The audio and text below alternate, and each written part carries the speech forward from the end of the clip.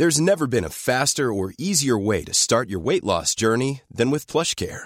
PlushCare accepts most insurance plans and gives you online access to board-certified physicians who can prescribe FDA-approved weight loss medications like Wegovy and Zepbound for those who qualify. Take charge of your health and speak with a board-certified physician about a weight loss plan that's right for you. Get started today at plushcare.com/weight loss. That's plushcare.com/weight loss. plushcare.com/weight loss. The World Cricket Show is proudly supported by Newbury Cricket Bats. Quality bat makers since 1919. Yeah, you don't have to say bats. There you go. We're sorry, the number you have dialed is not in service at this time.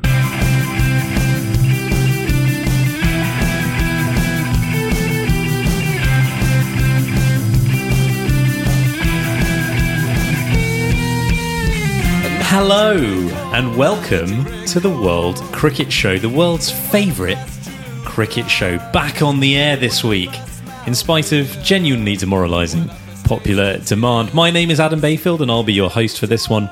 And joining me in real life for the first time in a very long time, it's Tony Kerr. Hey, remarkable. When was the last time we did this?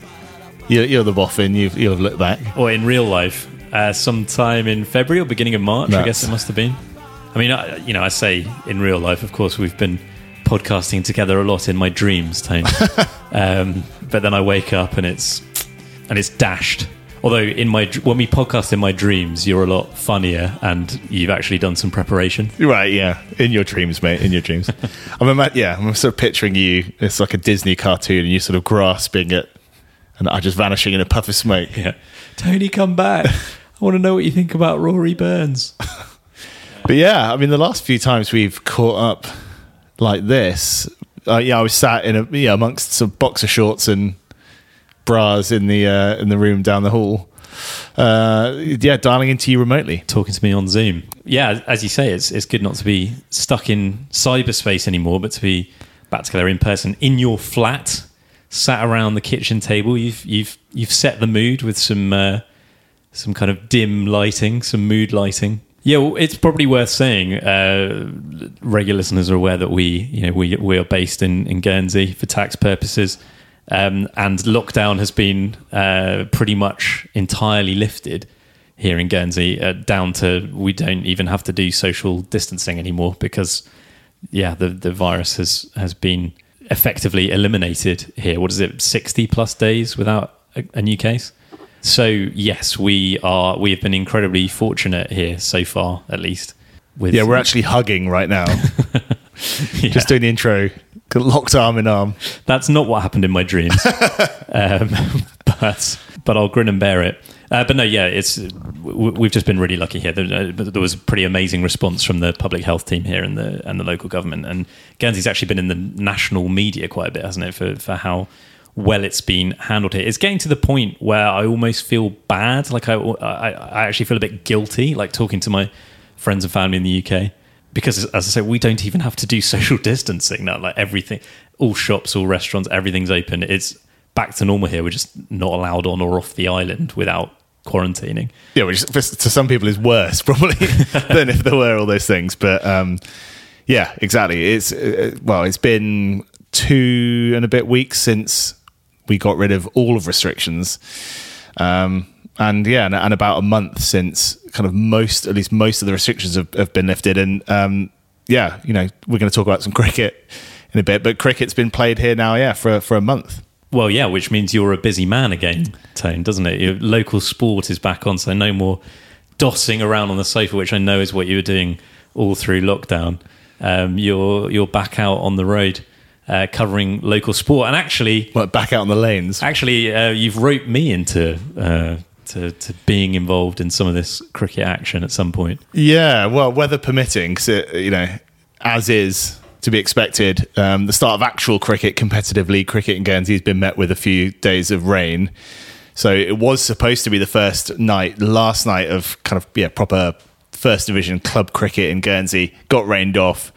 But yeah, there's games throughout, pretty much every night this week, and then for the next 8 weeks they've got the sort of premier T20 competition here And there's a double header on Saturday, which is going to be live streamed. Yeah, and we're going to be polluting the airwaves with our dulcet tones. With commentary. So look out for that.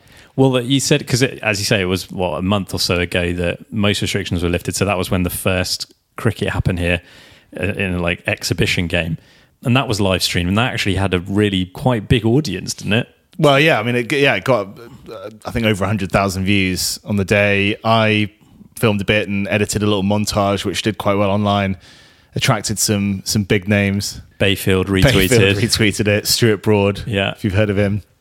A couple of others. Michael Vaughan. Yeah, so yeah, I think that, that clearly there's obviously been a real, I guess a whole kind of smorgasbord of emotions in the cricketing world, haven't there? But that certainly, it was an absolutely perfect sort of spring-summer day, glorious setting, some good cricket on show, an amazing catch which kind of lit it up, and Paul Collingwood described as catch of the century, which was a ringing endorsement. Since then they've been playing friendlies, and now club stuff is back, and obviously that's in stark contrast to England, where the frustration really has kind of bubbling over, isn't it, in terms of kind of why club cricket, recreational cricket isn't being allowed. Yeah, it does seem odd, doesn't it? And Boris Johnson was actually asked about it and said, well, the problem in cricket is the ball. The ball could be a vector for the virus, but like other ball sports, they don't seem to be concerned about tennis balls. But anyway, it's a discussion for another programme perhaps, but getting into UK government situation. But yeah, so it just shows, as you say, there was over 100,000 views on that live stream. It showed that certainly at the time there was such an appetite for watching any live cricket at all. Obviously slightly different now, because as we're about to talk about, international cricket is coming back, so this game on Saturday might not have quite as many views on the live stream. And I just want to say that now. It won't be anything to do with our commentary if the views are somewhat down on that. Yeah, exactly. I'll be sort of watching the live sort of readout of kind of live viewers, and sort of, as you open your mouth and start talking, the viewers kind of go up. Another takeover with some witty banter, and the numbers sort of dwindling. Yeah. It's like a kind of be monitoring that stock market crash of views as we come on. Yeah, exactly.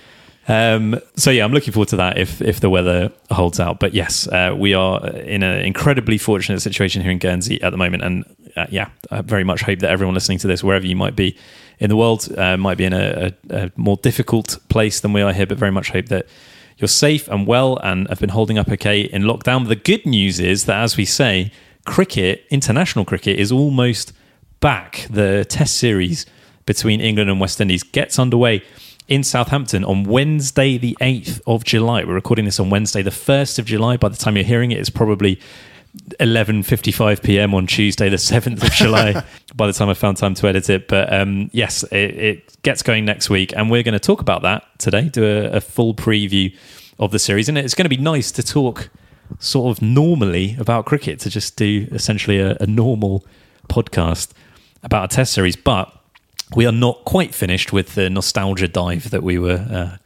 wallowing in during lockdown. We were talking about great teams and great Test series from the past. We talked about Ashes 2005, India, Australia in 2001, and last time we talked about Fire in Babylon and the great West Indies team of the 1970s, 80s and early 90s.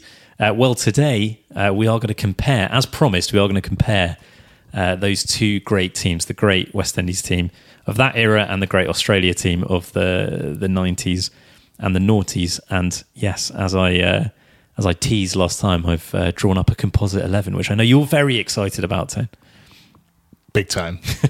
Big time. You hesitated. I've kind of, like the whole sort of nostalgia wave of lockdown has kind of subsided somewhat. So it'd be good to dive back in. now that everyone's kind of got bored of that. Yeah, exactly.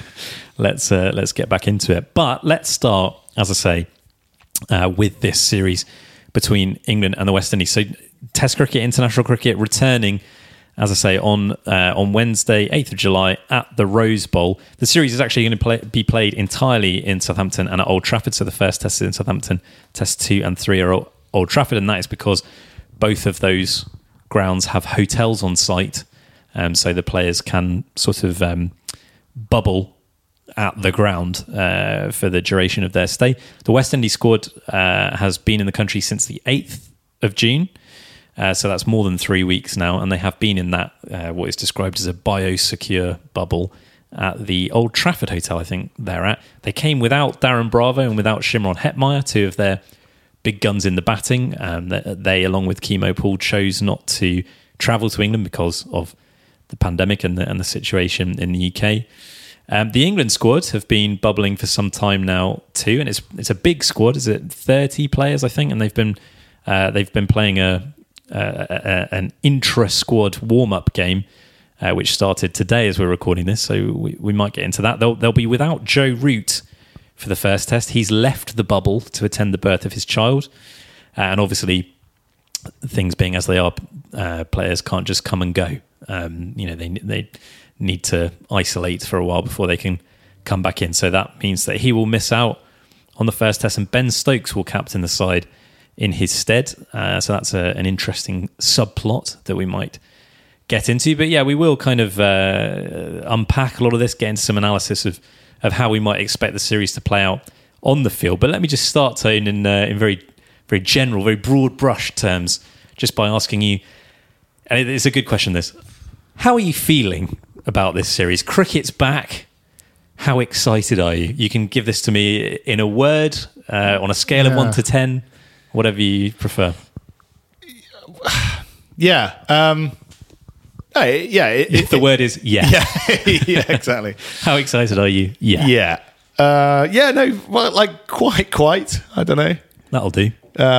It's actually really hard to say. I like, and possibly because I think, as we say, like been sort of slightly spoilt in Guernsey in that over the last 3 weeks or so, kind of work's kind of returned to normal, and life has returned to normal. So I probably haven't got quite the same clamour for that kind of crumb of normality that perhaps maybe some people in England will be feeling, and you know that's not to say I'm not obviously looking forward to seeing some cricket and stuff, but do you know what I mean? It's like certainly I know the Premier League football has restarted, obviously, and that's maybe, I don't know, to me being a slightly, it's been a mixed success. But yeah, for cricket fans over there, obviously the fact there's been sort of very little to hang on to, it's kind of like, it's probably the perfect tonic for lockdown, isn't it? You raised the football. There's kind of interesting comparison with that, the Premier League restart, because I worried that it would happen, like, for me, and I think it did, although my feelings are beginning to change a bit now. But I was so excited about the Premier League coming back. It felt like it was going to be like the World Cup, the game on or 1 or 2 games on every day, all on TV.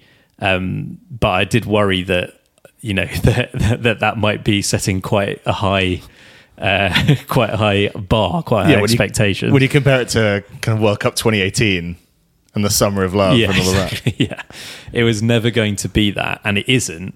And those games do feel quite flat a lot of the time. But then on the other hand, I think I'm starting to get used to it. Now you're getting used to the fact that there's no crowd there, and it's starting to feel a bit more normal. But there is a risk, you know, maybe for cricket fans who haven't been paying attention to the football or anyway, that are just kind of expecting it to be like a normal test match, and it just isn't going to be that. We know when we've watched England or anyone play Pakistan in the UAE and there's no one in the stadium, it's a weird atmosphere, and it does take an edge off. It definitely loses something quite substantial, and it's going to be like that. And you just wonder if, you know, what effect that's going to have on the viewing experience. And I think there is a real risk that this could be quite flat. And the other thing added on, you know, even more than you'd get in those games in the UAE, is that, you know, I have no idea what the quality is going to be like. And the quality might not be that high. These players have obviously been training a lot, and that's kind of all they're doing at the moment, isn't it? Is they're bubbling and training, but they've not played competitive cricket for a long time now. So yes, I am really excited about it, but I think everyone might just need to sort of temper their expectations in terms of what we're going to see on the field. And if they do that, then I'm sure it will still be very enjoyable. Yeah, no, I think I agree with that. I mean, I guess the football comparison with it, you know, sort of expecting a kind of a kind of carnival World Cup sort of feel of games every day. I suppose with the football, the fact that the title was decided relatively early in the piece, the fact that for quite a few teams they're either diabolical or there's not much to play for. Although I guess there is still quite a lot to play for, so it might kind of come back, or I don't know, it might peak again. I don't know if it's peak is the right. Yeah, you know what I mean. yeah. In the current climate. Yeah, but yeah, you know what I mean. The fact that there are maybe some dead rubbers in there, whereas at least with a standalone test series, it stands alone. So for the players, there is something to play for, or there will be something to play for in at least the first two matches. No, that's a really good point, and I think because of the fact that we've seen those games in the UAE, I think cricket is has some experience at this, is perhaps more accustomed to that kind of feeling than football, and is arguably better suited to it as well. Like football is, it's much more of a kind of fast-paced game that where people are kind of drawn out of their seats, which happens in cricket, but happens much more infrequently, doesn't it? You do get a lot of batsmen leaving the ball where people in the crowd are just kind of chatting and reading the paper. So in that sense, I don't actually know, are they going to pipe in any crowd noise? But if they do that and there's just a kind of low murmur like you'd get at Lord's, that seems much more appropriate in cricket than it does in football. Yeah, I don't think they are. I don't know. I hope they don't. I haven't particularly enjoyed the piped in stuff at the football. Again, we've been lucky enough to. Well, I've been lucky enough to watch a couple of the games, or unlucky enough, depending on the games you're talking about, to watch a couple of the games in the pub here, and it actually works quite well there. There's when you've got sort of TVs in pubs that are turned up a bit too loud, and the commentary kind of gets a bit distorted. Plus, you've got chitter chatter and whatnot. It kind of sort of blends in fairly well. But when you watch it at home, I found, it's a bit jarring and a bit off-putting. Yeah, I've quite enjoyed it. I take that point, but I do quite like it, because a lot of the time when I'm watching football, I just sort of have it on in the background when I'm doing something. It might be, say, doing some preparation for a podcast, or cooking, or do you know what I mean? So without the crowd noise, it feels weird. But my brain kind of expects there to be crowd noise then. But I know what you mean, that then when you are actually focusing on it and someone takes a shot and there's a kind of weird sound that you don't expect, or there isn't a reaction that you'd expect. It's like like quite a long time after it's gone past the post. Then I agree, it is a bit jarring. I don't want to sound negative about this, because I think it's brilliant that it's happening. Obviously, last time we spoke, I was quite doubtful about whether it was actually going to happen. I think the measures they've put in place do seem very well thought out, very rigorous, and it's really impressive that they've managed to get to this point. So I'm really looking forward to it. But this is a sort of public service announcement that people should just keep their expectations at a manageable level, because I definitely did feel that. I was so excited for the Premier League restart, and then I sat down to watch Aston Villa Sheffield United, and about 10 minutes in I was like, I wonder what else is on. So there's going to be a lot to enjoy about it. As you say, it won't have the same feel, obviously, at all, and the things that people associate their sort of love of the sort of British summer and cricket and stuff just obviously clearly won't be there. But equally, just to have the sort of chat about team selections and players who are in form and not in form and stuff, it's a nice distraction from what's been cancelled that we had for about 2 months. Yes. So in that way, the sort of wider build up to it as well is kind of, it plays a part in maybe what the purpose it serves. Yeah, absolutely. And I think last time you were slightly dubious about the role that sport might play in kind of national morale and international morale and that kind of thing. But I do think it's important. Yeah, even just down to it is a kind of escapist thing for people, both watching it, but also just like thinking about it and talking about it, and thinking and talking about transfer rumours in football, or thinking and talking about Ben Stokes' captaincy. It's nice to think about something like that rather than just, obsessing over the terrible news that's been happening. So I'm really glad that it's back, and I'm really looking forward to watching it. And in an alternate universe where this pandemic had never happened, I would have been expecting a really good series here. It was terrific fun in the Caribbean last year. West Indies won that series, of course, and they also pulled off that remarkable victory at Headingley last time they were in England back in 2017. That game has arguably been sort of surpassed or overshadowed by what happened at Headingley 2 years later. But that was one of the best Test matches of the last, I don't know, decade or so, and it was a brilliant win, although they did lose the series. But actually, yeah, the sort of the perception is, or certainly the narrative for years, until the last few years, was that West Indies were completely outmatched by England. But actually, that's not really the case anymore. The last few series between these teams have been really close. There's been very little to separate them. And in fact, I think the last three series, so that's in the Caribbean last year, in England in 2017, and then in the Caribbean in 2015, they've played 9 tests and the score is 4-4. I do think this is a really good young West Indies team. It feels like a sort of up-and-coming team, doesn't it, with several very exciting young players, whereas England have been pretty underwhelming in Test cricket over the last few years. So, you would, in normal circumstances, you would have felt that this was a great opportunity for the West Indies, or it could have been a great opportunity. But, obviously there's home advantage, which is often decisive, but we don't know what effect what that's going to be like now, whether, with no crowd and stuff like that. But conditions are obviously to England's favour. And then England won in South Africa over the winter and were very impressive in doing that. And things finally seem to be looking up. So I don't know. There's all the ingredients there of an excellent series, but then obviously they're coming into this in a really weird set of circumstances. But to be honest, I have absolutely no idea how it's going to play out.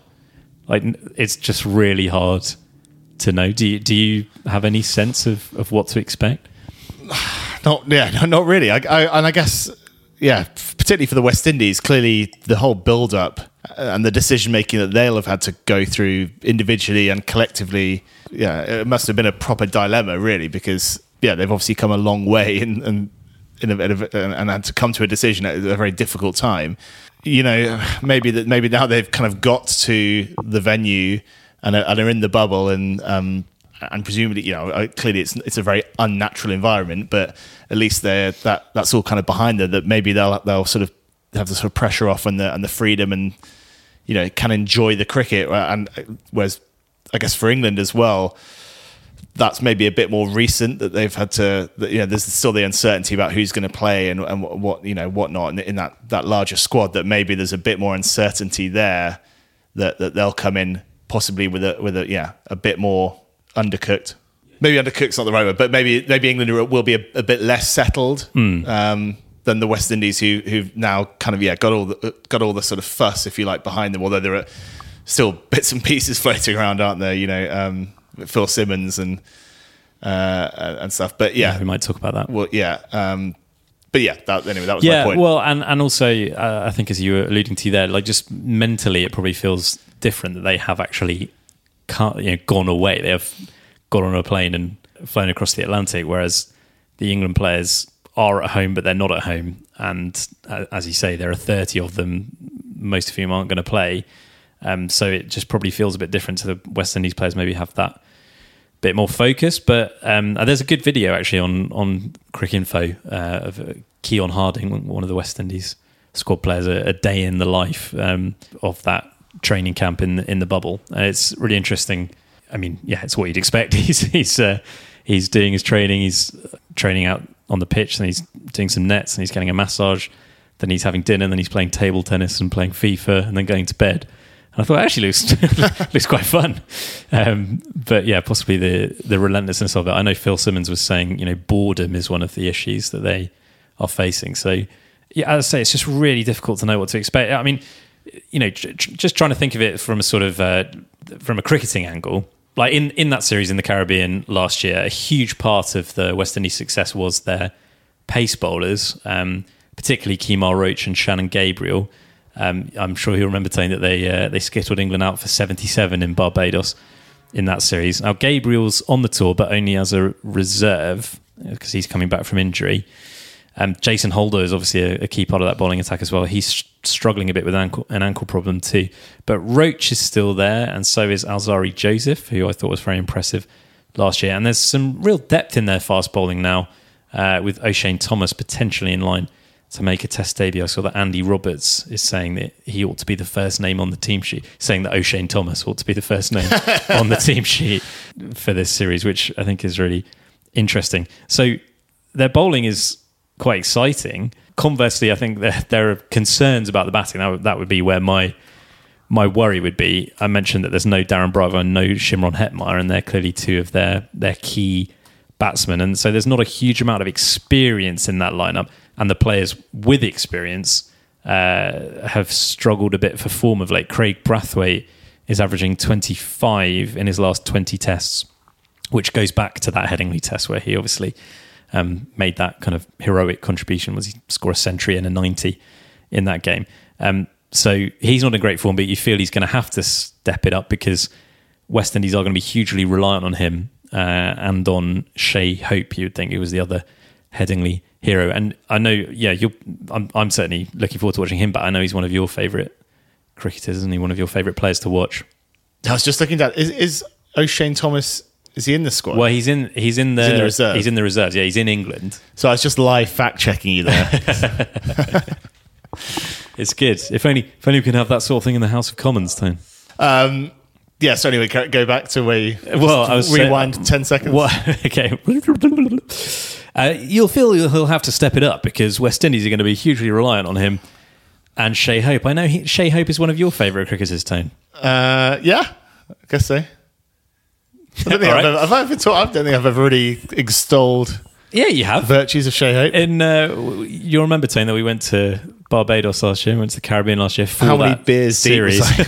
You wouldn't stop. Shai who? You would not stop banging on about Shai Hope. Yeah, no, it is very good. Yeah, I don't know what I can add. Oh, no, fair enough. It's good to see you've done some preparation, just as you do in my dreams. Anyway, the point I'm making is I think it is there's inexperience there, but it's a very decent squad and it's an exciting one too. I'm quite excited to watch some of those fast bowlers in action. As I say, you wonder what kind of level they're going to be at, having had very little. Well, having really had no competitive cricket for months, but then the same goes for England, doesn't it? So who knows, essentially. Yeah, and it's been quite interesting, obviously, and unusual to have these behind closed doors, or certainly the match today that started today, the warm up, the Team Butler versus Team Stokes warm up was broadcast, but the Holder versus Brathwaite match in the West Indies camp. It's hard to know how much you can read into those. How hard bowlers will have been going at batsmen and vice versa. But quite interesting. Just to mention what's happening with Phil Simmons. So he is the West Indies coach, obviously, and he was he's facing calls to go from the president of the Barbados Cricket Association. Because Phil Simmons left the West Indies camp, left the bubble to attend the funeral of his father-in-law, and he has come back and is self-isolating for 7 days, I think, before returning to the rest of the bubble. The president of the Barbados Cricket Association has said, "I just heard on the radio that our head coach, Mr. Phil Simmons, attended a funeral recently and is now being quarantined as a result. If this is true, I'm calling for his immediate removal as head coach. I'm being bombarded by concerned parents and members of the BCA, the Barbados Cricket Association. This behaviour is inconsiderate and reckless. It endangers the lives of those 25 young men in the UK and, in fact, the entire management team, and cannot be tolerated." Yeah, so, I mean, we can talk about this story, but just something that struck me there is that, just him saying I'm being bombarded by concerned parents. I mean, I presume what he's talking about there is the parents of the players. Yeah, just this whole kind of situation just does bring it home to you. These are just young men. A lot of them are like 22, 23. And yeah, just the thought of like their parents being genuinely concerned for their safety on a cricket tour, the world just feels very strange and not right at the moment. Yeah. We've said it kind of repeatedly over the last few weeks. It's so hard to know whether the situation is improving, deteriorating, quickly or not, or whatever. Like, I personally feel pretty lost in terms of assessing the general picture. To me, it seems like that partly influenced by our situation here, but maybe in the way things are moving elsewhere, that things are moving in the right direction. But then, is it just a kind of an outcome of that sort of pressure to return to a normality, that perhaps it may be pressure that's bringing it forward beyond when it really should do? I don't know the answer. No, I know what you mean. I mean, the Phil Simmons thing, we're not necessarily sort of qualified to talk about it from a kind of public health perspective, but it does seem a bit unfair to criticise him for that, because he's followed the protocols that were set down, and he's doing the same thing that Joe Root is doing in leaving the bubble and then coming back and self-isolating. Yeah, it does seem slightly odd in a way, but it just kind of goes to show that everything's very fraught at the moment, and understandably so. And as you say, there's a lot of confusion, a lot of uncertainty about what the right thing to do is at the moment. Is it even the right thing to be playing this series? I mean, it's a totally different situation, but we saw what happened with the Adria Tour in tennis, and and where some of the players tested positive. I mean, you'd hope that the sort of the high-profile names associated with this aren't helping to share the sort of rather questionable stuff that Djokovic has been over the last few weeks. You mean like the Instagram lives and stuff? Yes, well, absolutely. I mean, it's a totally different situation, because that tour was kind of recklessly irresponsible in terms of not doing social distancing, in terms of players kind of hugging and partying in nightclubs and stuff. I mean, that's not what's happening here at all. But yeah, there is a question about is it even the right thing to have brought these players over from the Caribbean, where there's not a lot of coronavirus at the moment, into England, where there is a lot of coronavirus at the moment. And yeah, so it's just difficult, isn't it? It's a very difficult what's the word? Difficult thread, needle to thread. Is that the word? No, I don't know. You know what I'm trying to say. Yeah. It's definitely not needle to thread. That wasn't what I was searching for. Well, anyway, going back to the cricket then. So we've talked about West Indies. Perhaps we can turn to England now. So if you cast your mind back to January, Tone, when the world felt very different, it's actually unbelievable that was this year, England's tour of South Africa. We were juiced, weren't we, Tone, after that win in South Africa. It felt like there were reasons to be much more optimistic about the England Test team than we have been for a long time. You had young batsmen coming in like Dom Sibley, Ollie Pope, scoring runs and scoring them in a kind of encouragingly unflashy way as well. And then you had Mark Wood bowling lightning fast, and suddenly there seemed to be some real depth in the quick bowling. So that was quite an exciting moment. I have no idea what to expect from them this summer.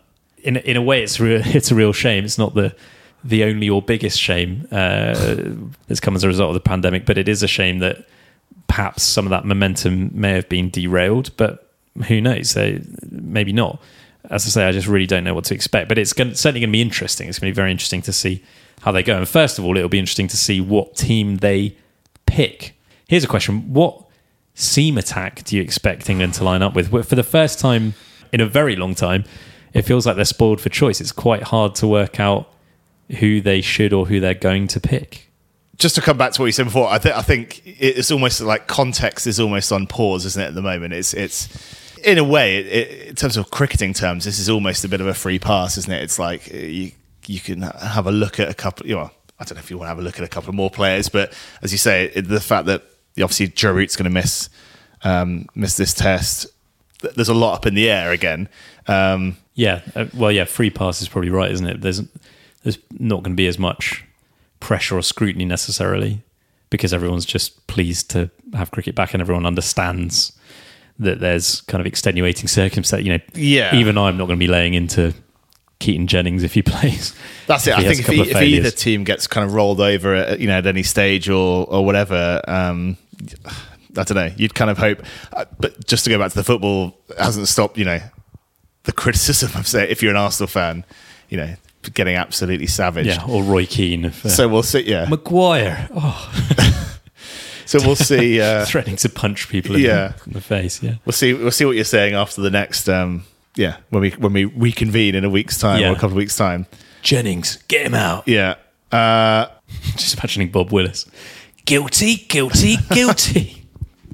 If only he were here. I mean, obviously the fact that Anderson's back for the first time, that's a sight for sore eyes. Anderson rolling back into action after quite a long time out. Yeah, although, does he actually get in the team now? I mean, the answer to that is yes. Yeah. But there's actually a question now in a way that there hasn't been, for a decade, because, as I mentioned, there just feels like there's real depth there. Yeah, you've obviously got Stuart Broad, and he bowled really well in South Africa too. Surely you can't leave Mark Wood out of that at this point. But then if you play Anderson, Wood, and Broad, that means you have to leave out Jofra Archer. And that's before we even mention Chris Woakes. So, what's the pick? I think Anderson, if he's fit, has to play. He'll take a bag of wickets, and I think given the stage he's at in his career, I think it maybe be slightly harsh to deny him, another couple of games. Although I suppose it's harsh to deny anyone an England cap, isn't it? But so you're going Anderson. I'm assuming we're talking about 3 slots here. Maybe they won't play a spinner. Maybe they'll bat Moeen up the order and play 4 seamers plus Stokes. But I'm assuming that they're going to go 3 seamers plus Stokes. So you've got Anderson as one of them. Broad? But I mean, if Wood is fit and firing in the extreme, and we'll see. Clearly, he was not bowling today, but we'll see him hopefully over the next couple of days. I think for the sheer excitement factor of Wood bowling, he'd be the one I'd like to see. And obviously, he did a lot of damage in the West Indies. So you're going Anderson Wood, so that makes it a shootout between Broad and Archer. But so I would put that. I would go Anderson, Wood, Archer. Leaving out Stuart. He retweeted you. Well, yeah, true. But it's kicking it back in his face, isn't it? I don't know. You're asking me hard questions. Ungrateful. Here. What are you going for? This is what you get paid the big bucks for. Well, exactly. So you finally start earning that 6-figure salary. Craig Overton bagged 2 today. He did actually. You're ruling him out immediately. Yes. Yes. I thought it was quite harsh. That are they playing 27 players in this game? There's 27 players playing across the 2 teams, and there's 30 in the squad. Joe Root's one of them. They've left 2 players out. Amar Verdi, and I think Jamie Overton is the other one. No, I think he bowled today. Did he bowl today? Yeah. It's a good quiz question. Well, anyway, they've left 2 players out, which is pretty brutal, isn't it? So yeah, I think I would probably go Anderson, Broad, Wood. But that seems insane to leave out Archer after the summer he had last year. So I genuinely don't know. And while I agree with you that, Anderson will play and should play, and I agree with you that given the stage he's at in his career, it would seem harsh to leave him out. It also feels like, well, you may as well kind of wring every last drop out of him before he retires, which will presumably be within the next couple of years. But on the other hand, you could say, well, does it make more sense to bring those younger guys in? I mean, not that Wood or Broad, well, certainly not Broad. Wood's 30 as well, isn't he? So, bring that young whippersnapper Broad in. But you know what I mean? Like, if actually there are players now who can step in, would it make sense to be like, well, thanks very much, Jimmy. Thanks for your service. I mean, yeah. Bit harsh, probably. Yeah, I'm not actually advocating that. Also, if he chooses to retire at the end of this series behind closed doors, yeah, it would seem. I would think the antithesis of Cook's retirement. I would think he's probably aiming for the Ashes next year. It's tough. It's probably between Wood and Archer, isn't it? And they both perform a similar kind of role. So I guess it will come down to who's bowling better in the nets. But yeah, it's interesting and it's encouraging for England that it's a nice problem to have, isn't it? In terms of the spinner, I imagine they'll bring Moeen straight back in. So you can probably imagine how I feel about that. So I won't get into it. And in the batting, I think they will go Burns and Sibley at the top, and then Zach Crawley at 3. Obviously, Sibley and Crawley opened in South Africa after Burns was injured. I'm sure Burns will come back, so I think that'll be the top 3. I imagine it'll be Stokes at 5, Pope at 6. And Butler, the wicketkeeper, at 7, which is another quite questionable selection. But given that he is captain of one of these two teams. I think they've even said he's going to be vice captain, so I'm sure he will play. I mean, still, I would have Folkes, but I'm sure it'll be Butler.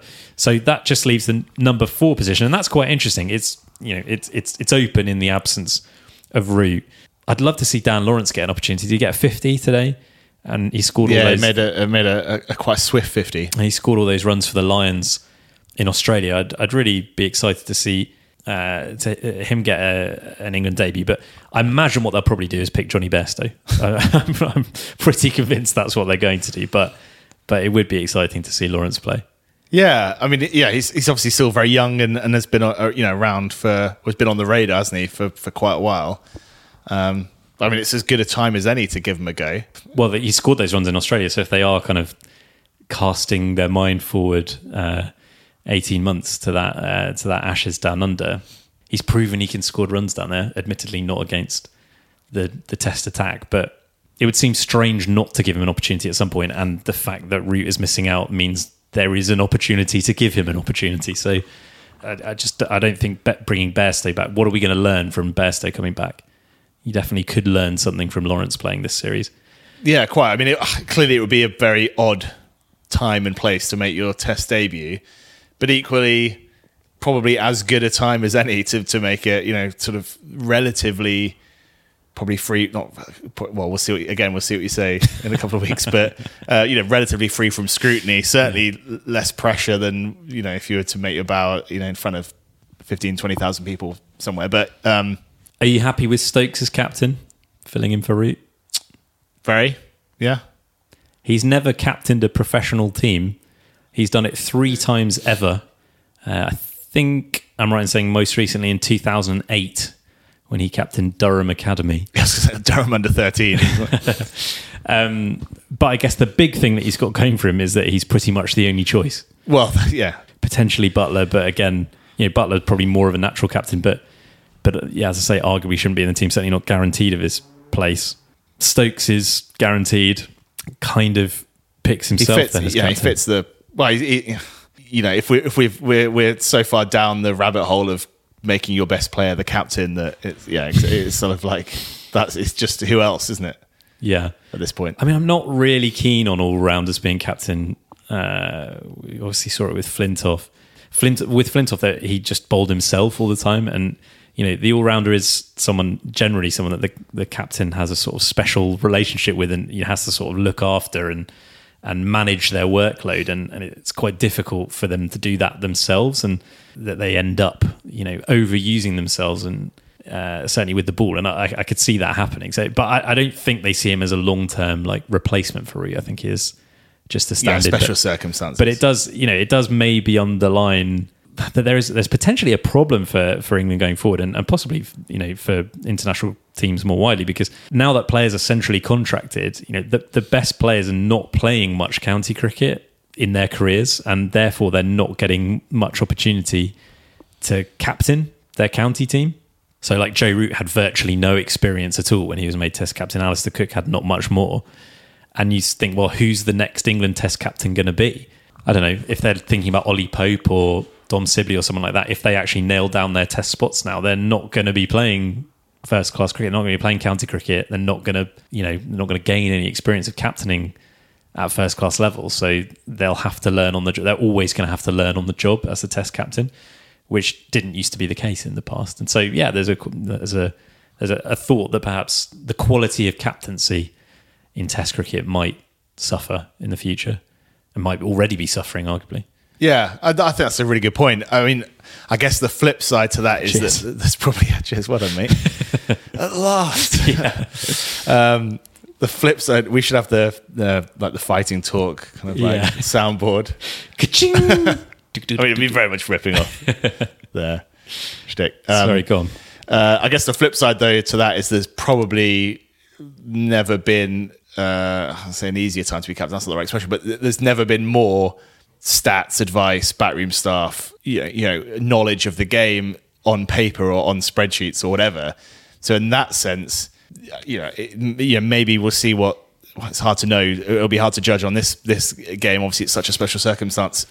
How Stokes, as a captain, will respond to the big moments where it's on instinct or on emotion, or the opposite of that, where you're trying to kind of suppress those things. But yeah, for him, or for many players, even me and you could probably, if we were well briefed enough by the backroom staff, go out and sort of captain on autopilot. Even me and you. I mean, I was just going to say, I'm happy to offer my services on retainer to future England Test captains. There's Zoom now, isn't there? You can do a Zoom call after every day's play. No, I think so I'm downplaying it, but you know what I mean. Clearly Stokes is a player who gets the game and is very good at all aspects of it. That does make him automatically a great captain, but all the support is there. The plans, the preparation. All the pieces are there. He's just got to put them together. Okay. Do you want to give me a prediction for this series? Absolutely not. Well, you're going to have to. Well, think about it while I just take my jumper off because it's getting really warm here. It's starting to warm up. Hang on. When you say the prediction for the series, are you talking in the Butler-Stokes one-off? No, for the Test series. 3 tests. Just take my jumper off to reveal a Star Trek T-shirt. So just for the benefit of those at home, Adam's take off his vintage Wimbledon FC jumper to reveal a Star Trek T-shirt. I don't know what's going on there. Oh, is it all the ships? Yeah, it's all the ships from Star Trek, mate. I've gone a bit Star Trek crazy in lockdown. Star crazy. Been watching every episode of Next Generation. As good as the first time? Yeah, it's just the perfect thing to watch at the moment because it's really good. I think I'm jabbing my finger now. You really underestimate how good Star Trek is, specifically Next Generation. Patrick Stewart, just the acting, unbelievable. But anyway, it's really good, but it's and it's dramatic and it's gripping, but it's not that intense. I don't want to watch, Ozark at the moment. That's just not what I want. So yeah, I'm Elena goes to bed about 9 o'clock and I just watch a couple of episodes of TNG. Just run a bath. Light a couple of candles. Exactly, yeah. I think we're going off the point here, aren't we? But I think maybe just it was my first experience of the Next Generation because I remember it always used to be on at 6 or 7 or something like that. It might have been 7 o'clock actually on BBC Two growing up. So I'd have just watched Fresh Prince of Bel-Air, and then it'll be so. Do you know what I mean? Not that I also I really like Fresh Prince, but do you know what I mean? I didn't really take Patrick Stewart as a sort of serious actor seriously. Then, it's kind of coloured my whole view of him. I do understand what you mean. I might try and get you to watch. It was like dinner fodder. It was it's on. Yeah, it's kind of throwaway. Well, I do know what you mean by that, but I think that's a misconception. I might try and get you to watch a couple of episodes because the beauty of Next Generation as well is that they're all self-contained, they're all standalone episodes. I mean, there is an ongoing the characters develop or whatever, but each episode is its own little story. I'll pick out a couple of good ones for you to watch because I think you'd enjoy it actually. Anyway, prediction. Oh, we're talking about cricket, aren't we? Yeah, prediction for this series. It's really hard. There's a bit of rain around as well. True. Just challenging. I mean, this is probably the most difficult prediction I've ever asked you to make because I just have absolutely no idea. I could see any result I think is plausible here. Right. Look, I'm going to go England 3-0. Okay. Yeah. You don't fancy West Indies here? No. I think that's not unlikely because although I am excited by this young West Indies team, I think without Bravo and Hetmeyer, you do worry a bit about that batting lineup, especially with not having much, if any, match practice coming in. Yeah, and I think with the, as we talked about, the strength of England's bowling attack, even if one or two break down with injuries, they're sort of, they're all there. So, if they get going, then... Yeah, but who knows? Well, but on the other hand, I mean, England's batting, yes, it was good in South Africa, but that, who knows? That could prove to be a blip. It's not exactly, especially without Root, it's not exactly swimming in experience either. So, and West Indies have a good bowling attack, so I wouldn't be stunned by another 77 all out. Well, yeah, I was just going to say, England, so. I don't necessarily expect them all to go to 5 days. Yeah, I think that's probably fair. So I'm going to go England still, but I'm going to go 2-1. I fancy West Indies to win a test. I am excited about it. I'm really looking forward to it. So, yeah, we're going to go...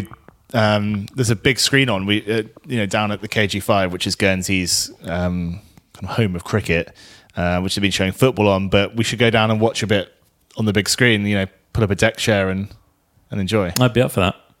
Count me in. Well, depends if I'm watching Next Generation or not. Hiring for your small business? If you're not looking for professionals on LinkedIn, you're looking in the wrong place. That's like looking for your car keys in a fish tank. LinkedIn helps you hire professionals you can't find anywhere else, even those who aren't actively searching for a new job but might be open to the perfect role. In a given month, over 70% of LinkedIn users don't even visit other leading job sites. So start looking in the right place. With LinkedIn, you can hire professionals like a professional. Post your free job on linkedin.com/achieve today. Hold up. What was that? Boring. No flavor. That was as bad as those leftovers you ate all week. Keke Palmer here, and it's time to say hello to something fresh and guilt-free. Hello Fresh. Jazz up dinner with pecan-crusted chicken or garlic butter shrimp scampi. Now that's music to my mouth. Hello Fresh. Let's get this dinner party started. Discover all the delicious possibilities at hellofresh.com.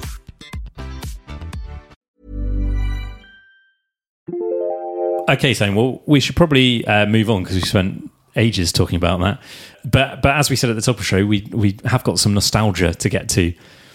Listeners who are with us throughout lockdown will know that we talked about some great series of the past. We talked about the Ashes 2005. We talked about Australia-India 2001. And so both of those series involved one of the great teams of all time in that kind of Steve Waugh / Ricky Ponting Australia team. They actually lost both of those series, but that's one of the things that made those series so great, was that it involved, an all-time great team being, taken down. We then talked about Fire in Babylon and, looking at that great West Indies team of the 1970s, 80s and early 90s. We said on the last episode that we were going to do a bit of a comparison and try and definitively give the definitive verdict on which team was better, which team is the GOAT, the greatest of all time. I've been thinking about this a lot. Playing loosely with the word definitive. The official. I've been thinking about this a lot, Tone. Arguably too much. First of all, just sort of defining those teams. The edges are blurred, aren't they? But I think we could start the West Indies team in, I've sort of said the late 70s, but say even from that 1976 win in England up until the early 90s. I mean, 1995 is quite often seen as like the passing of the baton from West Indies to Australia when Australia won in the Caribbean. But, potentially say the end of the 80s being when things started to shift. And then Australia starting in 95 and going through until the retirements of McGrath and Warne in 2007. And it's quite a thought, isn't it, if those two teams had been around at the same time and had ever met. Like, what a contest that would have been. I mean, that is properly like immovable object, unstoppable force stuff, isn't it? Just that whole, I mean, I haven't really said anything in that sentence. Well, no, it expressed quite a lot. I'm just picturing it. Yeah, it would be explosive. It's a mouth-watering prospect, isn't it? I was thinking about, like Warne bowling to Viv, or McGrath to those, to those opening batsmen, Greenidge and Haynes, and then those West Indies fast bowlers, Malcolm Marshall or Joel Garner charging in to bowl at Ponting, and Steve Waugh and Adam Gilchrist. I mean, it's quite a thought. I mean, there is a little bit of crossover, isn't there? Because I don't think Desmond Haynes and Greenidge retired till the early 90s, but even then, they were coming right to the end of their career, and the Australian guys were right at the beginning of theirs. So their sort of pomps, their heydays, did not coincide. Like, if they had ever played, I would have identified two kind of key duels, two key contests, which would have been how the Aussie batsmen would have coped with those fast bowlers, and how the West Indies middle order in particular would have coped with Shane Warne, because that's arguably something they never quite had. Yes, there were brilliant spinners in the 80s, Bishan Bedi and Abdul Qadir and others, but there wasn't anyone quite like Warne. So that would have been a very interesting kind of new dynamic. And equally, the Australian batsman never had to deal with anything like that West Indies pace attack. So that would have been a particularly fascinating aspect. I'll tell you in a sec what the definitive verdict is, which team was greater. But first of all, this is what you've been waiting for. I did put together a composite 11. So I've looked at the two teams and picked 111. It's obviously difficult to do because, where do you draw the line? Who counts as being part of this team? Particularly with that West Indies one, because do you count Curtly Ambrose and Courtney Walsh, who came in at the end of the 80s? But really, their best days weren't until the 90s, so I haven't included them, or I haven't considered them to be eligible for selection. So I've just looked at the 80s West Indies team and the late 90s and early noughties Australia team. But anyway, this is what I've come up with. Opening batsman, I've gone for Greenidge and Hayden. Greenidge and Hayden, with apologies to Desmond Haynes, who might well be listening. That'll be Desmond on the phone now, I think. Desmond? Okay, what do you think about that? I mean, you'd need a team of about 17 probably, which is probably harsh on some players you might think would be like immediate castaways. But tough to argue. I think obviously like Desmond Haynes, when we spoke to him, we would acknowledge that as good a player as he was, and he obviously believed he was, he was gracious enough to kind of admit that he was the supporting act to Greenidge. He was the junior partner, and actually, he was a brilliant batsman, as we talked about at the time. Underrated in ODI cricket as well. I think he was the leading ODI century maker at the time that he retired, and very kind of flamboyant and exciting player to watch in that format. But actually, there isn't really much of an argument between him and Matthew Hayden when you just look at their stats. Haynes 18 test centuries, average of 42. Matthew Hayden 30 test centuries, average of 50. So it's pretty clear cut. But then I suppose where this gets tricky is that you think Greenidge and Haynes had that understanding, had that partnership. Do you break that up? Or do you go Hayden and Langer? But I just don't think you can leave out Greenidge. But obviously, this is purely this isn't going to happen. So in that sense, and I think that's a good point again. But and they would speak of the contribution of the partnership being a big part of why they were both kind of mainstays of the side, and why each was able to do was each to kind of together they were able to set those foundations and play the part. Breaking that up, it's a big call to make. It is, but I'm not afraid to make the big calls, Tane. That's why I'm earning 8 figures doing this podcast. Okay, so Greenidge and Hayden at the top. Then middle order, I've picked 6 batsmen. So I've got 3, 4, 5, 6. Ponting, Viv Richards, Steve Waugh, and Clive Lloyd, and I've made Clive Lloyd the captain. So 2 Australians, 2 West Indies. So we're even Stevens so far. What do you think about that? Just run through that again. Ponting, Richards, Steve Waugh, Clive Lloyd. It's the Clive Lloyd one is possibly the most contentious in that you could pick people like Mark Waugh, Michael Clarke, even Damien Martin. There's a few Australian guys who would have a case. But Lloyd, as we talked about when we discussed Fire in Babylon, actually did have a very impressive Test record and just the captaincy as well. I want him in there as my captain over and above either Ponting or Waugh or Viv Richards. Actually, that middle order is the 4 captains, isn't it? Yeah, I find it hard to disagree with that. So then I've gone Adam Gilchrist. You need a bloody good captain to manage the team, but also to manage the players in and around the squad, I guess. Yeah, if they're the likes of... You've left out Desmond Haynes. Yeah. And he's not going to be happy. He's still out there. Then this is probably the most straightforward selection for me. I've gone Adam Gilchrist as the wicketkeeper. I suppose then another very straightforward selection. I've gone Shane Warne as the spinner. But this is very difficult, the 3 fast bowlers. What I've come up with, and this is tough, especially because, as I say, West Indies... because they were dominant for so long, there's a bit of a crossover of eras. Like Fire in Babylon, Malcolm Marshall's barely in it, and certainly Ambrose and Walsh aren't. But they are, certainly Marshall was definitely a part of that. team. So what I've gone with in the end is Marshall, Garner, McGrath. I mean, as you say, that's arguably the hardest selection that you'll make in the side. So I'm sweating. So some of the names I've left out there: Andy Roberts, Michael Holding, Jason Gillespie, possibly Ambrose and Walsh as well. I mean, if I were including Ambrose and Walsh, if I were considering them eligible, then I'd probably squeeze Ambrose in ahead of Garner just about. How much weight do you give, though, to, you look at the players that helped establish, so let's talk with the West Indies, the players that helped establish that, almost unbeatable aura and the reputation on top, as opposed to the players that followed them. So swanned in later on. Well, not so much, but, obviously that were kind of, standing on their shoulders somewhat. Yeah, is it tough to leave out Holding? Yeah, so in that case, then you'd certainly leave out Ambrose and arguably even Malcolm Marshall, and maybe pick Holding in his stead. But then a lot of people would say that Marshall's the best fast bowler of all time, so kind of difficult to leave him out on that basis.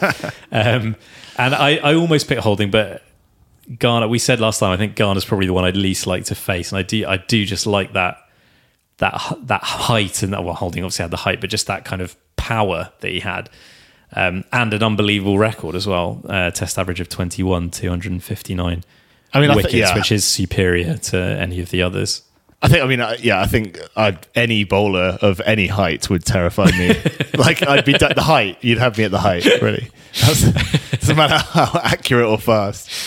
I mean, looking at the stats, it's obviously we're kind of splitting hairs here, but Garner does have slightly superior stats because Holding stats 249 wickets, average of 23.7, which is, pretty good. And just for the sake of completion, Andy Roberts 202 wickets, average of 25.6. But as we said last time, arguably the scariest just in terms of his demeanour, if nothing else, and the fact that he hit so many people. But yeah, Malcolm Marshall 376 wickets, average of 20.9. Not that it's all about stats, but that's certainly a factor. Well, what I was going to say is that almost what you really want is for these teams to come together in some. So you merge the two squads, and then they play a sort of oversized intra-squad friendly, as England would be doing, with sort of 16, 17 aside. Then you've got none of these issues. That's true, actually. Well, what would you do, like an A team and B team? So this team against someone else, a kind of second string side, and see who outperforms players from the A team, or would you just mix them up? Mix them up, I think. Yeah, interesting. I mean, you could. The second string team here would be like the second best team of all time, wouldn't it? So it's tough. It's tough to choose, but that's what I've come up with. Just to run through it again: Greenwich, Hayden, Ponting, Richards, Steve Waugh, Lloyd, Gilchrist, Warne, Marshall, Garner, McGrath. And what that means is that there are 6 Aussies and 5 West Indians. But as we said before when talking about the composite 11, doesn't necessarily mean it's not necessarily as simple as that to just say, well, Australia were better then, because you could say, well, yeah, but Viv Richards was that much better. That it's tipped slightly, isn't it? Because Warne and Gilchrist are your kind of sort of head and shoulders above in terms of their niche roles in the team. They're niche roles, but also, again, you could say, well, they were so good and so kind of unique that therefore they make Australia better. But then on the other hand, you could say, well, West Indies had that much more depth, didn't they? I mean, you could replace McGrath with Michael Holding and it would be pretty much as good, wouldn't it? So McGrath turns his ankle in the warm-up, Holding comes in. So on that basis, it's kind of a pointless exercise what I've just done. But there it is. I don't know. I'm going to ask you for your pick, but I'll give you mine first. I think, well, first of all, I think, as I said last time, I think it's pretty clear which was the more entertaining team. Well, entertaining is not necessarily the right word, but which was the team that sparked the most joy in people, and that's West Indies. Yeah, they were definitely a more joyful team. Not that Australia didn't spark joy as well. Maybe this is sort of biased as an England fan, but West Indies will probably be remembered for longer on that basis, that they were a kind of historically important team and were so kind of exciting to watch and had those fast bowlers that got the hairs standing up on the back of people's necks and got people out of their seats. So I think that's pretty clear. But in terms of which is better or which team would have won if they'd met, I am just about going to give it to the West Indies. And that could be that bias I'm talking about. It could also be a bias or a kind of not nostalgia, but romanticizing of the past, because I didn't actually see them play live. I've only seen the clips and the footage. But just trying to look at the two teams kind of objectively, trying to analyse them, I don't think there's much to choose between the batting lineups. And although Australia have got Warne, which is a huge advantage, those West Indies fast bowlers just tip the scales a bit for me. I think that just makes them stand out, because, as I say, they had the depth. When Australia lost McGrath, that was a huge blow. If West Indies lost one of their fast bowlers, someone else could come in. Just the sheer pace, the intimidation. Yeah, I think it is obviously very difficult to compare eras. Would the batsmen that would have been facing, they weren't. It wasn't like pace was a completely new thing, was it? When the West Indians came along, they just sort of took it maybe up a notch at least. But yeah, with the batsmen that would have been facing the West Indies then, fast forward to the great Australian era, would those batsmen that the Australians would have been facing, they're slightly more attuned to the pace and that kind of hostility that you needed other things to get around it. So that Australian attack had both. Yes. Oh, well, and there's an argument as well that that as we talked about last time, that perhaps those West Indian fast bowlers seemed a lot scarier at the time because there just wasn't the protective equipment that there is now. We talked about Brian Close wandering out without a helmet and how utterly absurd that was. But if Brian Close had wandered out without a helmet to face Dale Steyn, or even, I don't know, someone like Andre Nell, or a kind of run-of-the-mill fast bowler of Andre's on the phone. More of more recent times, it would have been similarly insane, and perhaps people would have been equally intimidated because they weren't wearing helmets, they weren't wearing protective gear in the same way.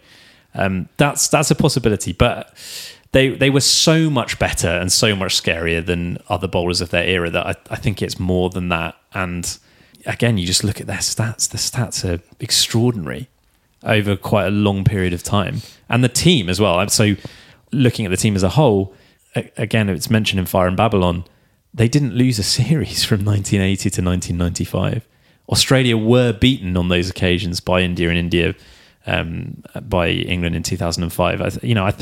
I do think that just the record, the West Indies record, was superior. So, yeah, I'm going to give it to them. What do you think? Yeah, at some point, someone's going to create a virtual recreation of that. I'd love to see that actually on the holodeck. It's a Star Trek reference. Yeah, I'd definitely go and watch that. I was going to say I'd want to play in that, but I actually really wouldn't. I would hate. That's a nightmare. It's gone from a dream to a nightmare. Yeah, so we wake up on the holodeck and Joel Garner's steaming in. That's not what I want. I'd probably step onto my wicket, I think. Just fall on the sword. Without a helmet. Just turn around and smash your wicket to pieces. Oh, that's a shame. God, how did that happen? All right, well, that's your lot for the World Cricket Show this time. Have you had fun, Tone? Yeah, it's been good to get back in the same room, hasn't it? Yeah, been good to be back. Very atmospheric in here. Yeah, well, the lights seem to be dimming. It seems to have been getting progressively dimmer throughout the recording. I don't know what you're expecting to happen, but I can still just about see you for the time being. But yeah, no, it's great to be back, and we're back. We had a bit of a break between episodes here, but we're back on the horse now that cricket is back. We mentioned that we're, in theory, doing that commentary this weekend if the weather plays ball. It's possible that this podcast will not be out before then, but if it is, then listeners should tune in. Tune in, it'll be worth it. What's it going to be? Is it going to be on the Guernsey Cricket social media? Yeah, great question. Yeah, the Guernsey Cricket Facebook page. In fact, it might be on YouTube, but just go to Guernsey Cricket on Twitter. We'll probably tweet it out or something. Yeah. Endlessly. But as I say, there's a very good chance this podcast won't be out before then, because there's a very good chance it rains as well at the weekend. So I'm working all day tomorrow, and then it's my birthday on Friday. It's the start of my birthday fortnight on Friday, so strap in. We'll see. We'll see when I get around to editing this. But yeah, we're back into the swing of things. So yeah, which is exciting. I wonder if we've had any new listeners today. If so, I wonder how far through they got through the Star Trek chat. But because we were mentioned in the Cricketer magazine, Tone. You saw this? Yeah, you did. You sent it to me. I didn't get the magazine, but a listener sent it to us, made us aware. It was, I mean, great exposure. Great to have mentioned that. I mean, interesting review or interesting summary. I was going to say a couple of issues. Well, I'll read it out first, and you can tell us your issues. I mean, it's really cool. So I guess it was an article about cricket podcasts. And we are mentioned along with several others. But the kind of the description of the show, it says World Cricket Show, another weekly show that has been going a while. You could say that again. Bit of an understatement. From cricket enthusiasts Adam Bayfield and Tony Kerr. I suspect this might be one of your issues. Tony Kerr spelt Kerr, which is wrong. Very wrong. Two guys, says the programme's publicity, whose school team got bowled out for 22 one week and 13 the next. I think we need to change that. Yeah, I mean, it worked well for a while, didn't it? But it's obviously painting the wrong impression now. Well, yeah, because they go on to say they chat about cricket in general, quite often amateur cricket. Recent episodes relate the hosts watching YouTube footage of old test matches. It's a bit like loitering in the corner of your cricket club bar after the thirds have just lost by 9 wickets. Now, I don't want to seem ungrateful for the mention here, but I just thought that was a really strange description of the show. But maybe I'm wrong. Maybe that's how listeners see us. Yeah. I don't think we quite often talk about amateur cricket. Also, it makes it sound like we were in lockdown. Like, what else were we supposed to talk about? It's like, yeah, they mainly just talk about old YouTube footage. Just reminiscing. Like this, if there was cricket to talk about, we'd have been talking about the cricket. Do you know what I mean? Yeah. I mean, there's nothing wrong with being the thirds. No, true. I think I've spent most of my years in the fourths, actually. So that's a compliment. Well, one thing I slightly forget is that I kind of assume that everyone who's not an international cricketer is equally hopeless at cricket as we are. Do you know what I mean? Yeah, true. Sort of think that everyone listening to this relates to being bad at cricket, but obviously lots of people listen who are actually really good at cricket. And that is kind of hard to wrap my head around. I think you've not quite processed how bad we were. That's the thing. Yeah, you've kind of lulled yourself into a false sense of your brain has kind of conditioned itself to protect you. Yes, from the pain.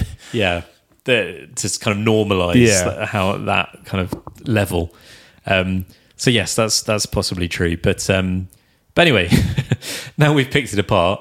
It was very nice to get a mention in the Cricketer, along with lots of other fine podcasts. I've basically listened to the same podcast I started listening to in 2004, whatever it was, 2005.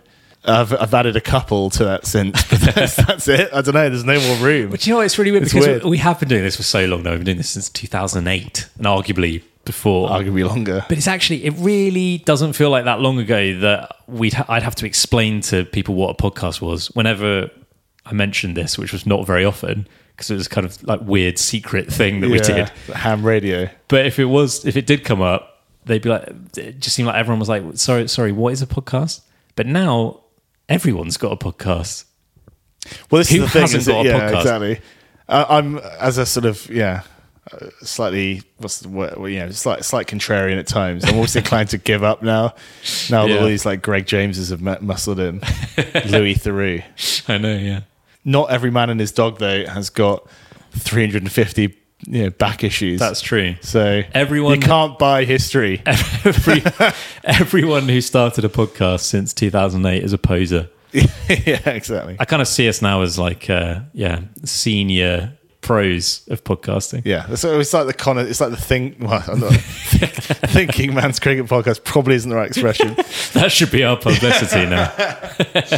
But it's sort of like the connoisseurs. It's the niche. It's the guys, the indie band who never made it and are now are still Like, you just keep revising down on the fly. Just like started as the Thinking Man's Podcast. It's kind of it's like a sort of weird, crappy little indie thing that no one's heard of. It's the poor man's cricket podcast. No, I like to think though that one day we'll get in we'll be doing this forever, I should think. Yeah. But like maybe in like 10, 20 years we'll you'll have about 5 kids by then. I'll have no hair, and we'll be like invited onto TMS, and it'll be like they'll make a film about it because it'll be such a sort of, I don't know. It'll be, how do we respond? That's my dream anyway. Yeah, and then we pack it in after that. That's all we ever wanted. Or it'll be like facing Joel Garner. I'll retire or resign just as we go on air. The absolute fear of having to make a good and coherent point will cause me to just unplug my mic and walk out. All right, Tone, we should bring this to an end because we've really waffled on tonight. But it's good to be back. Enjoy the cricket, everyone. We'll be back soon to review the first test. In the meantime, you can find us on social media. You can send us an email, worldcricketshow@gmail.com. And if you enjoy the show, do leave a review on Apple Podcasts or wherever you listen to it. And that is the end. Stay in school, everyone. Schools are back now, aren't they? Enjoy your summer holidays, which are about to start. Imminent. And yeah, enjoy the cricket. And we'll talk to you soon. Cheerio. Bye for now.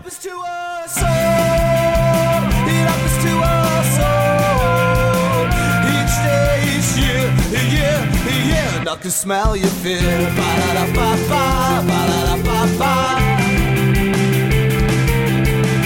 Ba-da-da-ba-ba, ba-da-da-ba-ba.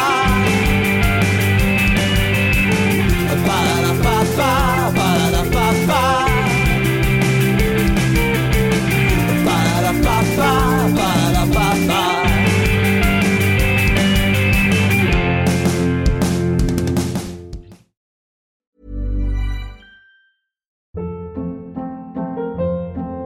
Hold up. What was that? Boring. No flavor. That was as bad as those leftovers you ate all week. Keke Palmer here. And it's time to say hello to something fresh and guilt-free. Hello Fresh. Jazz up dinner with pecan-crusted chicken or garlic butter shrimp scampi. Now that's music to my mouth. Hello Fresh. Let's get this dinner party started. Discover all the delicious possibilities at HelloFresh.com.